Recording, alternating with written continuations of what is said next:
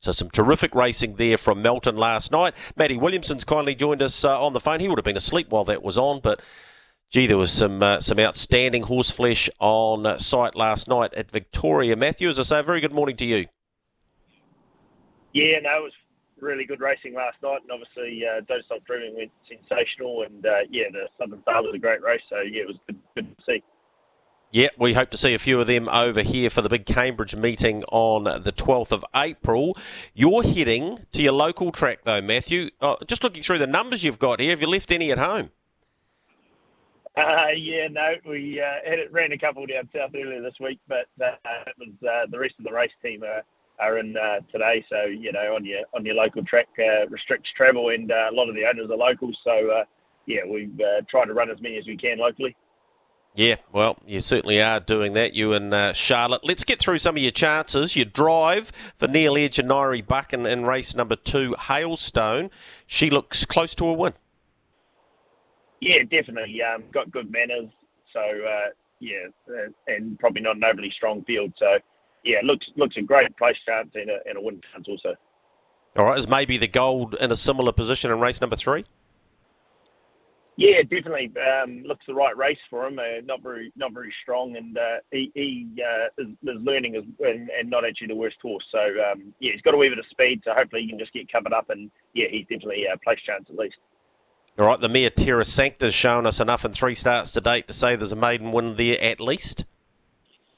Yeah, definitely. She's been going well, and probably a drop back from her last start. So providing she's worked on the grass and worked well. So I don't think it'll be an issue, so I'd like to think she'd be pretty hard to beat. Matthew, you have a 3-pronged attack, training-wise. Obviously, you can't drive all 3. I know you think you're pretty talented, but that's an impossibility. Your drivers, Granny Rose of the 3, Winning Bones and Dim Bones. Is Granny Rose therefore the best chance? No, he's probably the worst mannered of the 3, so that's why I generally drive him. But he's been going good races and is probably more a place chance. Winning Bones would be the one I'd lean to as the best winning chance. On his best form, he'd be really hard to beat, and he's actually going quite well at the moment. And Den Bones, if she got a trip, she'll need a trip, but if she got a trip, she wouldn't be the worst either. Matty, Winning Bones' record on the grass only placed a couple from 13, even though he's won 7 races. Is there any reason for that? Does he not mind the grass? What's your thoughts there? Yeah, I'm hoping he doesn't. That it isn't that he just can't go on it. He has got a poor record on the grass. Been working him on it, and he's been working good. So yeah, it's one of those ones. If it was on the grit, the 2,000 metre stand, I'd say it'd be a great win bet.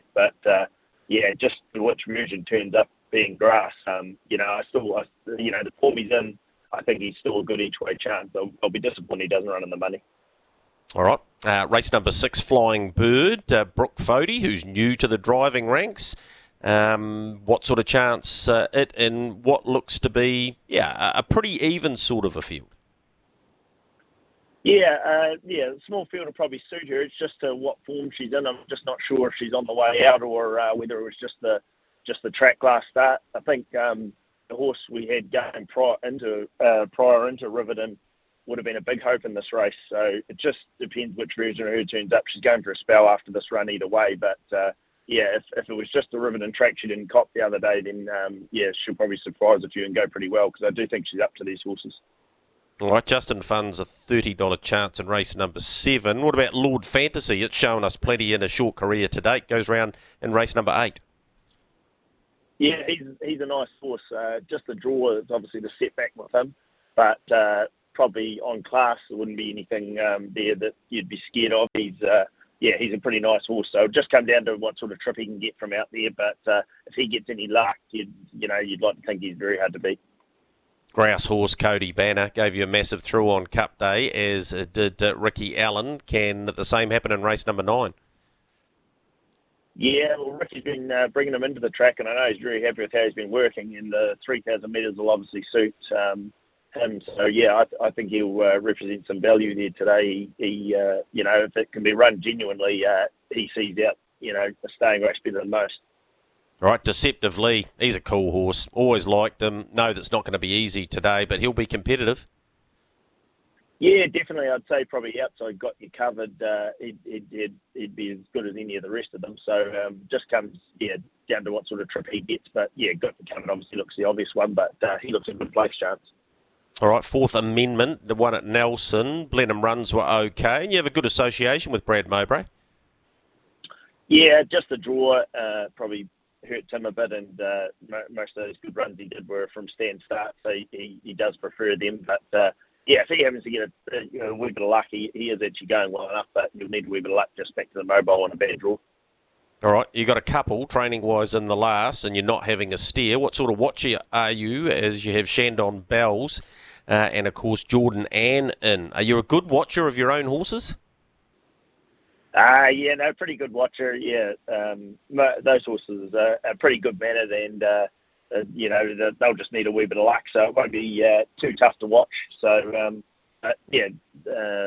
Jordan Ann, she went a good race the other day. She's just come back to the right grade.